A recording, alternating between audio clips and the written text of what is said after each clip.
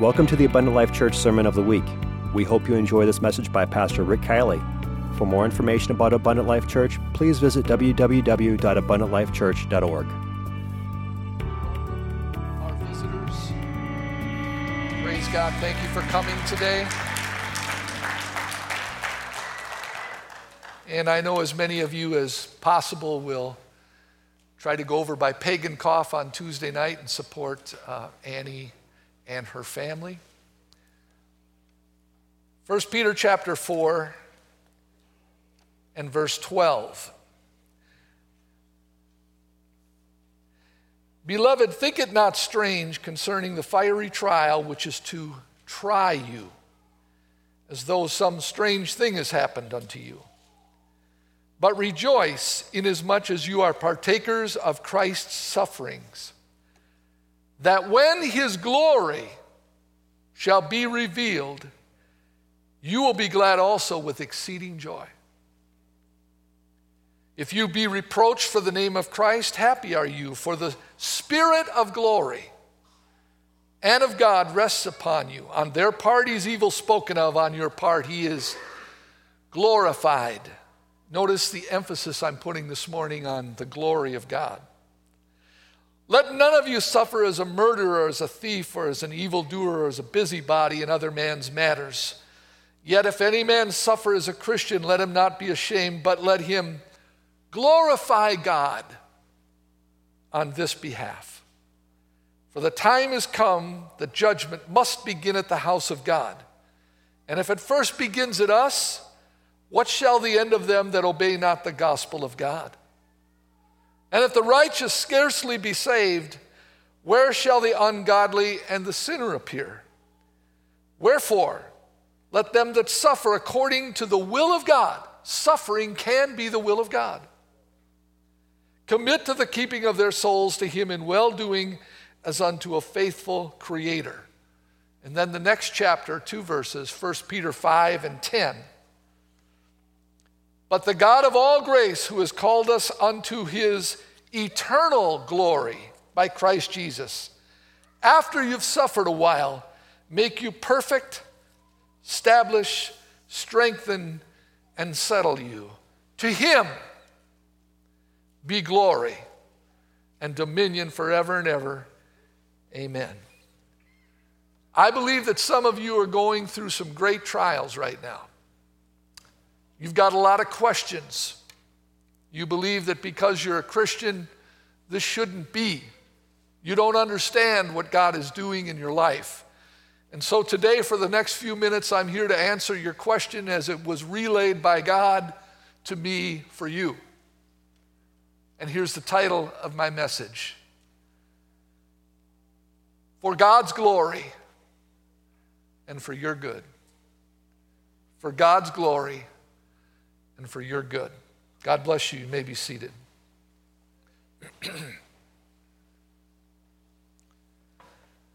Just a little side note before I preach to you today. Of course, you know that my mother passed away this past year, and each of us as children received a small inheritance. So Sister Kielley and I will be leaving for Israel tomorrow. We'll be gone approximately 11 days. We're going to get a lot of good pictures, get a lot of good information, bring it back to you. I had a chance to talk to Brother and Sister Gerbing before service just a little bit. Maybe someday we could go to Israel together.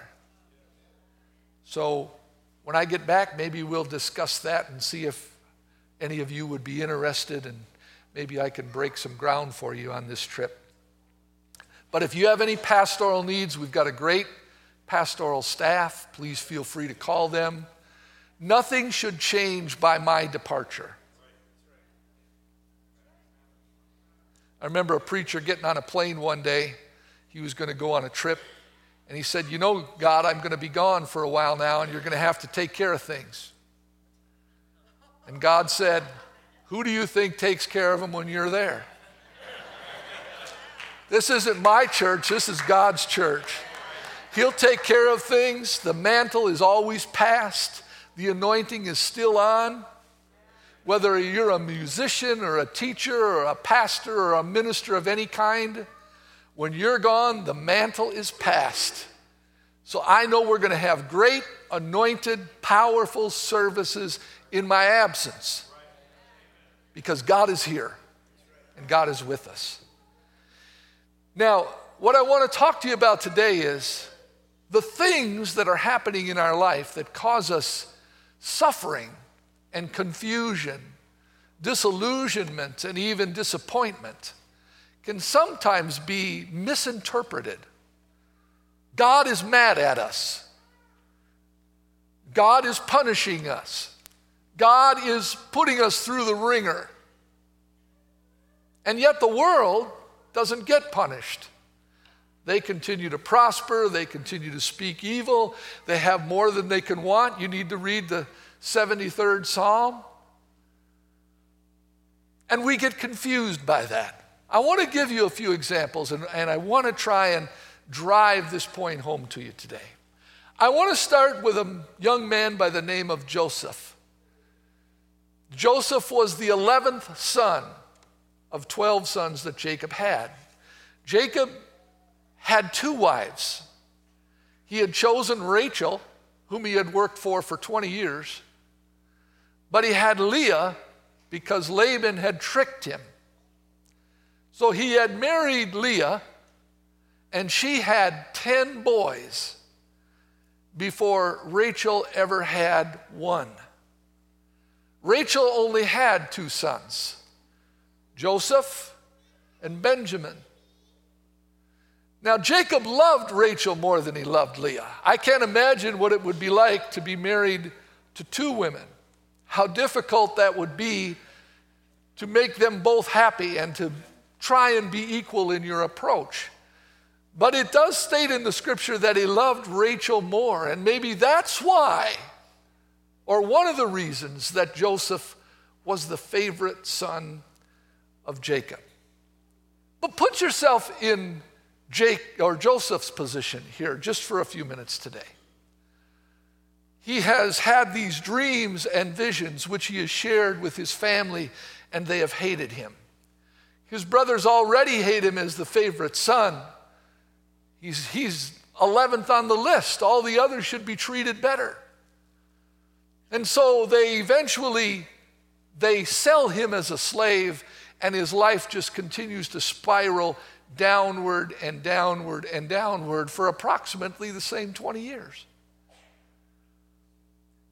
If you were Joseph, would the thought ever cross your mind as you were sold into slavery?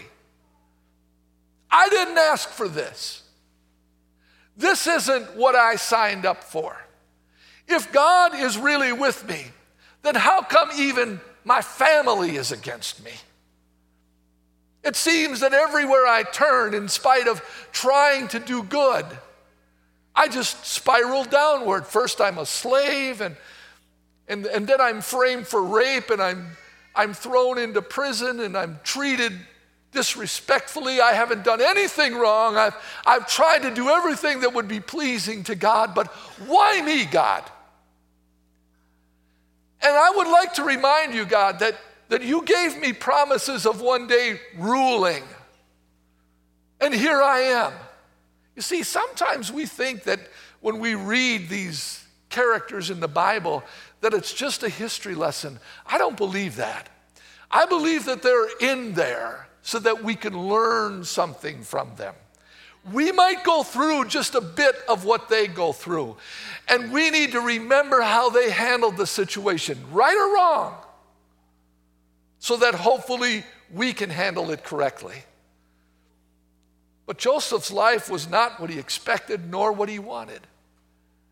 And then in the very end, when he gets a chance to pay back the 10 brothers, he does not pay them back according to what they deserve. And I want to read to you what he says to them when he reveals that he was sent before them. Genesis 45, when they finally come to him and they've begged for food on several times, he says, 45:4, "Come near to me, I pray you." And they came near, and he said, "I'm Joseph, your brother, whom you sold into Egypt. Now therefore be not grieved nor angry with yourselves that you sold me hither, for God did send me before you to preserve life. For these 2 years hath the famine been in the land, and yet there are 5 years left in which there will be neither earing nor harvest. And God, it was God that sent me before you to preserve you a prosperity in the earth and to save your lives by a great deliverance. So now it was not you that sent me hither, but it was God.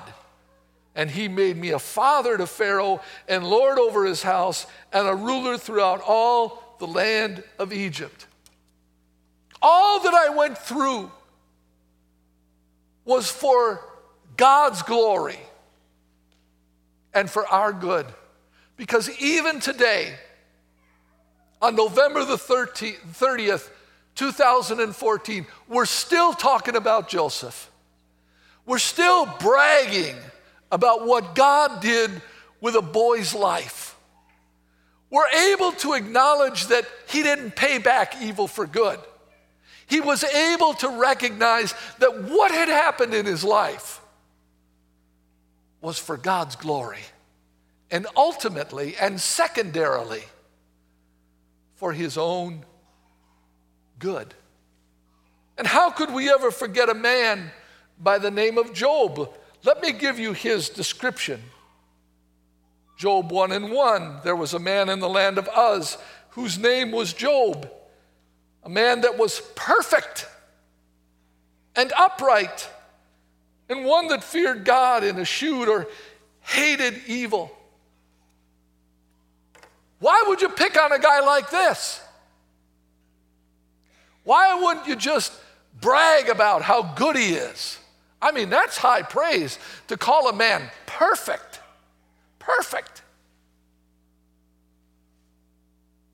But God says, I'm going to get more glory from this man's life, and then I'm going to do him good.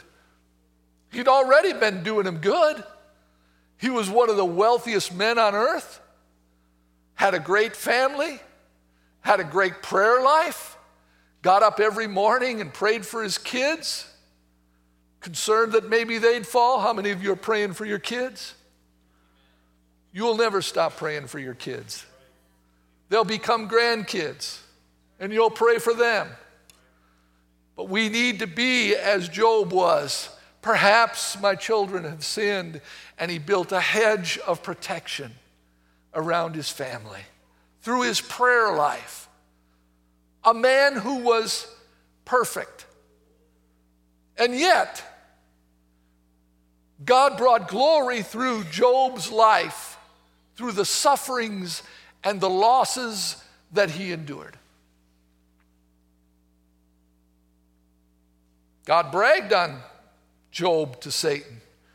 And Satan said, well, the only reason that he loves you and respects you and lives the way that he lives is because you've blessed him and because you've protected him. But you take away the blessing that you've placed on this man's life, and he will curse you to your face. And God said, really? I'll tell you what, Satan. You can take it all from him, but don't you touch him. And Satan rubbed his hands together and said, watch this. And he lit out after Job because he had God's permission. Listen, God doesn't cause everything that happens to us. But if we are truly Christians, he allows things to happen to us. And Satan was the cause. And he came and began to kill Job's family. His family died. He lost all of his wealth, all in one day. It was all gone in just one day. Even Job's wife would not stand with him. Say, well, I'm trying to live for God and my wife's not. Keep standing. Keep persevering. There's a sanctification that comes to the unbelieving wife or the unbelieving husband. Can I get an amen? If you have to walk alone, if your spouse doesn't understand, keep on doing what is right. And if you've got a wife that will stand with you or a husband that will stand with you and support you in your trial or in your suffering, rejoice. It's one more ally. I am so thankful. I could never say it enough. I am so thankful for the wife that I have who has stood by me through all the trials and difficulty. Never wavered, never had a discouraging word. She is the exact opposite of Job's wife. And if you got one like that, you better keep praying for him and loving on him. Can I get an amen? But that wasn't enough. Then Satan came back and said, well, I guess I have to admit I was wrong. Taken all his wealth, taken his loved ones except for his wife. But you allow me to touch his flesh, and he'll curse you. And God said, all right, but you can't kill him. And then the afflictions came on Job's body. Why, God? But he never said it. He never uttered it. He never said, why me, God? When, God? He said, I brought nothing into this world. I will take nothing out of this world. The Lord gave, and the Lord has taken away. Blessed be the name of the Lord. Can I tell you something, folks? Everything you've got, you got because God has blessed you with it. And he has every right at any moment to take it all back if he wants to. Why would he do that? For his own glory and for your good. No. You don't know what you're talking about, man. What good is that? You'll see. You'll see. And all of this, Job never cursed God nor charged God foolishly. All of his friends even turned against him and said, you know why this is happening to you, Job? And he said, no, quite frankly, I don't. Why don't you tell me? Because you've sinned privately. You thought nobody knew about it, but God knew about it. Now it's been revealed, and now you're going to pay.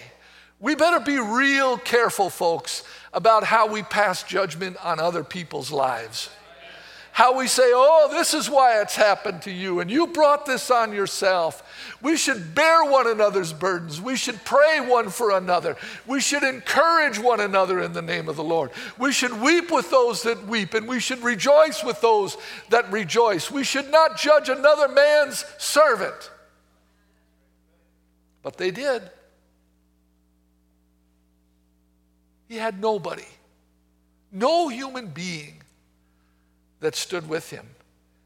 And eventually, when the trial came to a head, it says in Job 42:10 that the Lord finally turned the captivity of Job when he prayed for his friends. Pray for his friends. Sounds like Joseph, doesn't it? Hey guys, don't feel bad about what you did to me. I haven't been home in 20 years, or 15 rather. I got 5 years left in this famine, but I haven't been home for 15 years and I've been through great hardship and it's all your fault. No, he said, hey, don't worry about it. Don't feel bad about it. And now Job, look what Job does. He prayed for his friends. And because of that, the Lord gave Job twice as much as he had before. Then came there unto him all his brethren and all his sisters and all that had been of acquaintance before, and they did eat bread with him in his house, and they bemoaned him and comforted him over all the evil that the Lord had brought upon him. Every man also gave him a piece of money, and every one an earring of gold. So the Lord blessed the latter end of Job more than his beginning. And then all these animals are doubled And then he had also 7 sons and 3 daughters. And then in verse 16 it says, and after this lived Job 140 years, and he saw his sons and his sons' sons, even to 4 generations. And when Job died, he was old, but he was still full of days. Everything that Job had was now twice as much. You say, wow, that's a good story. I want twice as much. You're missing the point. The point is that what he went through was for God's glory. It was an embarrassment to Satan that he unleashed all he could against God's man and still failed. And God received the glory, and Job received the good. Do you know why God chose 140 years from the point of the finish of the trial? Because the days of a man at an average are to be 70. And if you're going to give twice as much, that's 140. 140 on top of what he'd already lived. For God's glory and for your good. Or how about the blind man? John 9, Jesus passed by, he saw a man which was blind from his birth. And his disciples asked him, Master, who did sin, this man or his parents, that he was born blind? Jesus answered, neither hath this man sinned, nor his parents, but that the works of God should be manifest in him. Whoa! Let me make sure I understand this. This man was born blind for one reason. So that one day, Jesus would come to his life and heal him of his blindness. He had to live with blindness. Some say he was 40 years old. 40 years of blindness. Why? Did he sin? Did his parents sin? No. Why? For God's glory. Wow. The things that are happening in your life are a part of God's will for your life. And we know, Romans 8:28, and we know that all things work together for good. It does not say all things are good. They work together for good to those that love God and are the called according to his purpose, not our purpose. We have to understand this scripture. Anything from the time that you completely give your life to God and you are the redeemed of God, anything that happens in your life is a part of the will of God. God has either brought it or allowed it in your life for his glory and for your good. So I made bad choices. God will work through that too. God will work through the stink. He worked through the stink of Lazarus. He'll work through your stink. Yeah, you're going to make mistakes. Anybody here ever make a mistake after they were born again? I should sit on my hind end and lift my legs up too. I've made so many mistakes. But you know what? When you realize that you've made a mistake, confess it to God. Acknowledge it. Repent. Humble yourself before God. Learn from this event in your life. And then God can receive the glory and you will be better for it. That the works of God might be manifest in him. Or how about Lazarus? John 11:4. This sickness is not unto death. They said Lazarus is sick and he's dying. Jesus said, no, it's not. It's for the glory of God. That the Son of God might be glorified thereby. Now, to be sure that you understand what he just said, he made sure that this 5th verse was in there too. Now Jesus loved Martha and his sister Mary, and he loved Lazarus. Do not ever forget verse 5. When you're going through what I'm talking about, now Jesus loves you. Put your own name in there. Well, if he loves me, how come I'm sick? If he loves me, how come I'm struggling? If he loves me, how come I don't have more? If he loves me, how come he doesn't use me more? He'll reveal that to you. When he heard thereof that he was sick, he abode 2 days still in the same place where he was. The average person, when he loves somebody, would say, that's it, I'm leaving right now. They'd pack a small bag, jump in their car, and run to the aid of somebody else. But he knew exactly what was going on with Lazarus. He knew exactly when Lazarus would die. He knew it was for the glory of God. And so he said, we're just going to hang out a couple more days. Well, what are we going to do? I don't know, nothing important. But we have to hold back. We can't go just yet. The plan has not reached the point where I need to appear on the scene. Is anybody hearing me today? Because this is what God's doing in your life. And you're saying, where is he? I called for him. He's still abiding. And you tell me he loves me. And I don't understand what's happening. And I'm trying to do the right thing. What's this all about? God's timing. God's positioning for the purpose that we talked about. But he does things in his time and not in our time. He sees the end from the beginning. We only see the present and the past. And then he comes, and he that was dead, verse 44, came forth bound hand and foot with grave clothes. His face was bound with a napkin, and Jesus said, loose him and let him go. One last example. Let me read to you from Exodus chapter 33.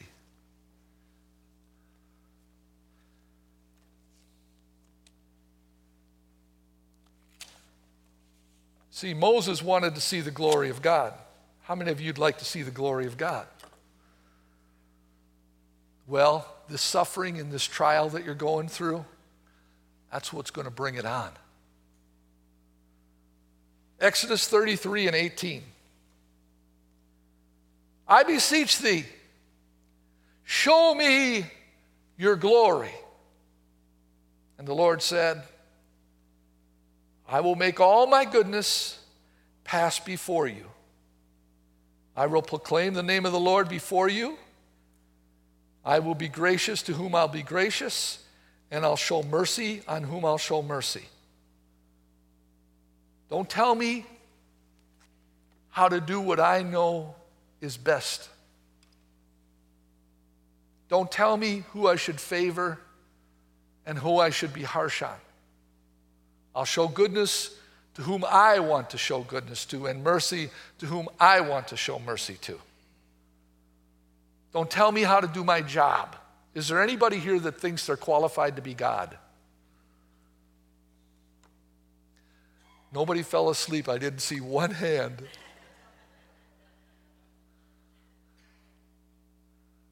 There's two things. I heard a priest say this one time. There's two things I know.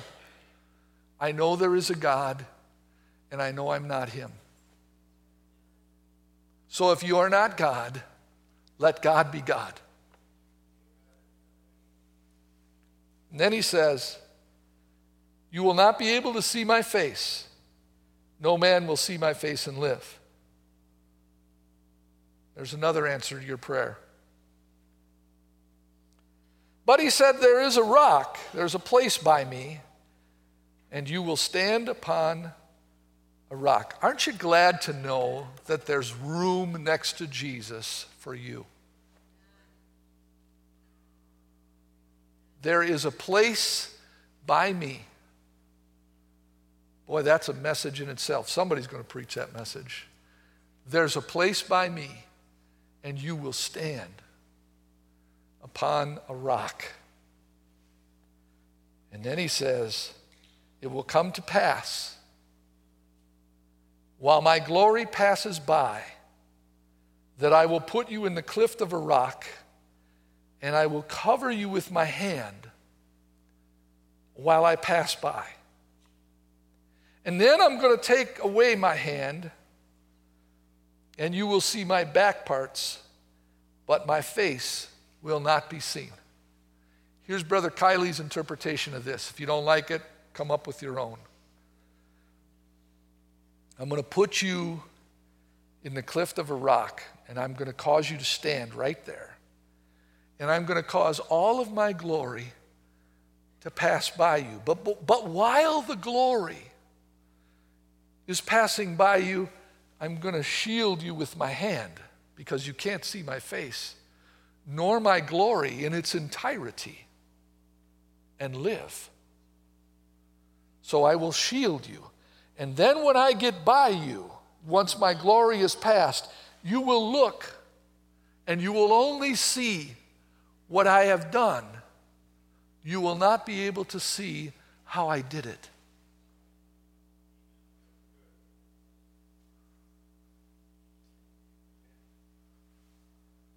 That's where you and I are today. We're asking for the glory of God, and it's passing by us, and we don't get to see it until it's beyond us. And then we say, oh yeah, now I get it. Now I understand. Let me tell you a little bit about me so that maybe it helps you. Before I came to know the Lord, and I was Lord of my own life and made all my own decisions, I made a lot of really bad ones. Anybody relate to that? And finally, at the age of 22 years old, after I stopped going to church because I was so bored out of my mind, I went into my bedroom one day and said, Lord, I knelt by my bed, and I said, Lord, if you're real, and if you will help me with all of these problems, and I laid them all out nice and neat and tidy for him, then I'll serve you, and I'll do whatever you ask me to do. Whatever. But right now, I need your help. And you know what God did? He said, okay. And he put me in a rock, in a cleft of a rock, and he covered me with his hand, and he began to work out all my problems. And I never saw how he did it. I never saw the guy that he woke up one night and said, be merciful to Rick Kielley and forgive his debt. I never saw the guy that God talked to when I should have been activated and sent to Vietnam, and how God moved on him and said, let him go. I never saw how God put my marriage back together. I never saw the favor that he brought to my life in other people's lives, or how he woke one guy up and said, tomorrow I'm going to use you to speak to Rick Kielley. Never saw any of it. But I did see, now that I can see the aftermath of God's glory, now that it's waved by me again, how God got glory through Rick Kielley's life and made things good for Rick Kielley. I didn't see it when I was going through it. All of these examples here that I've given you today fit you and I. We don't get it. It's beyond our imagination. But it is for God's glory. And it is for God's good that he allows at a minimum or even causes these things to happen in our life. And these things should bring us to a place right next to God where we say, God, I don't understand, I don't have control, I don't have ability, but I believe that what I'm going through will bring you glory and will be for my good. So I come to this altar today and I acknowledge my need and I cry out for your mercy, because you said you'd show mercy on whom you chose to show mercy. And I need mercy. I don't need understanding. I need faith. Let's stand together.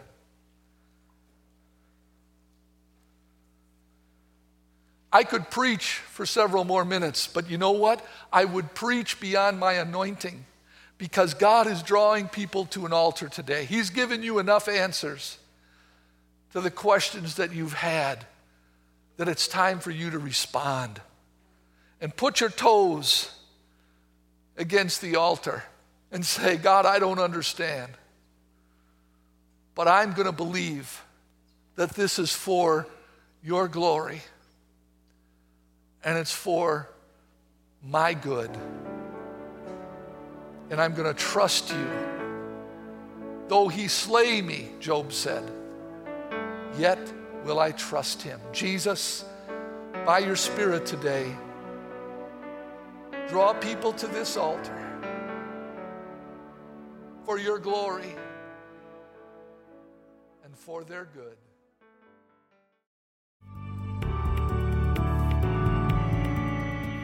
Thank you for listening to this Abundant Life Church podcast. We pray it has strengthened your relationship with God and will continue to be a light unto your pathway to heaven. If you have any questions or comments regarding this podcast, please telephone our ministerial team at 262-965-5177 or email us at info@abundantlifechurch.org.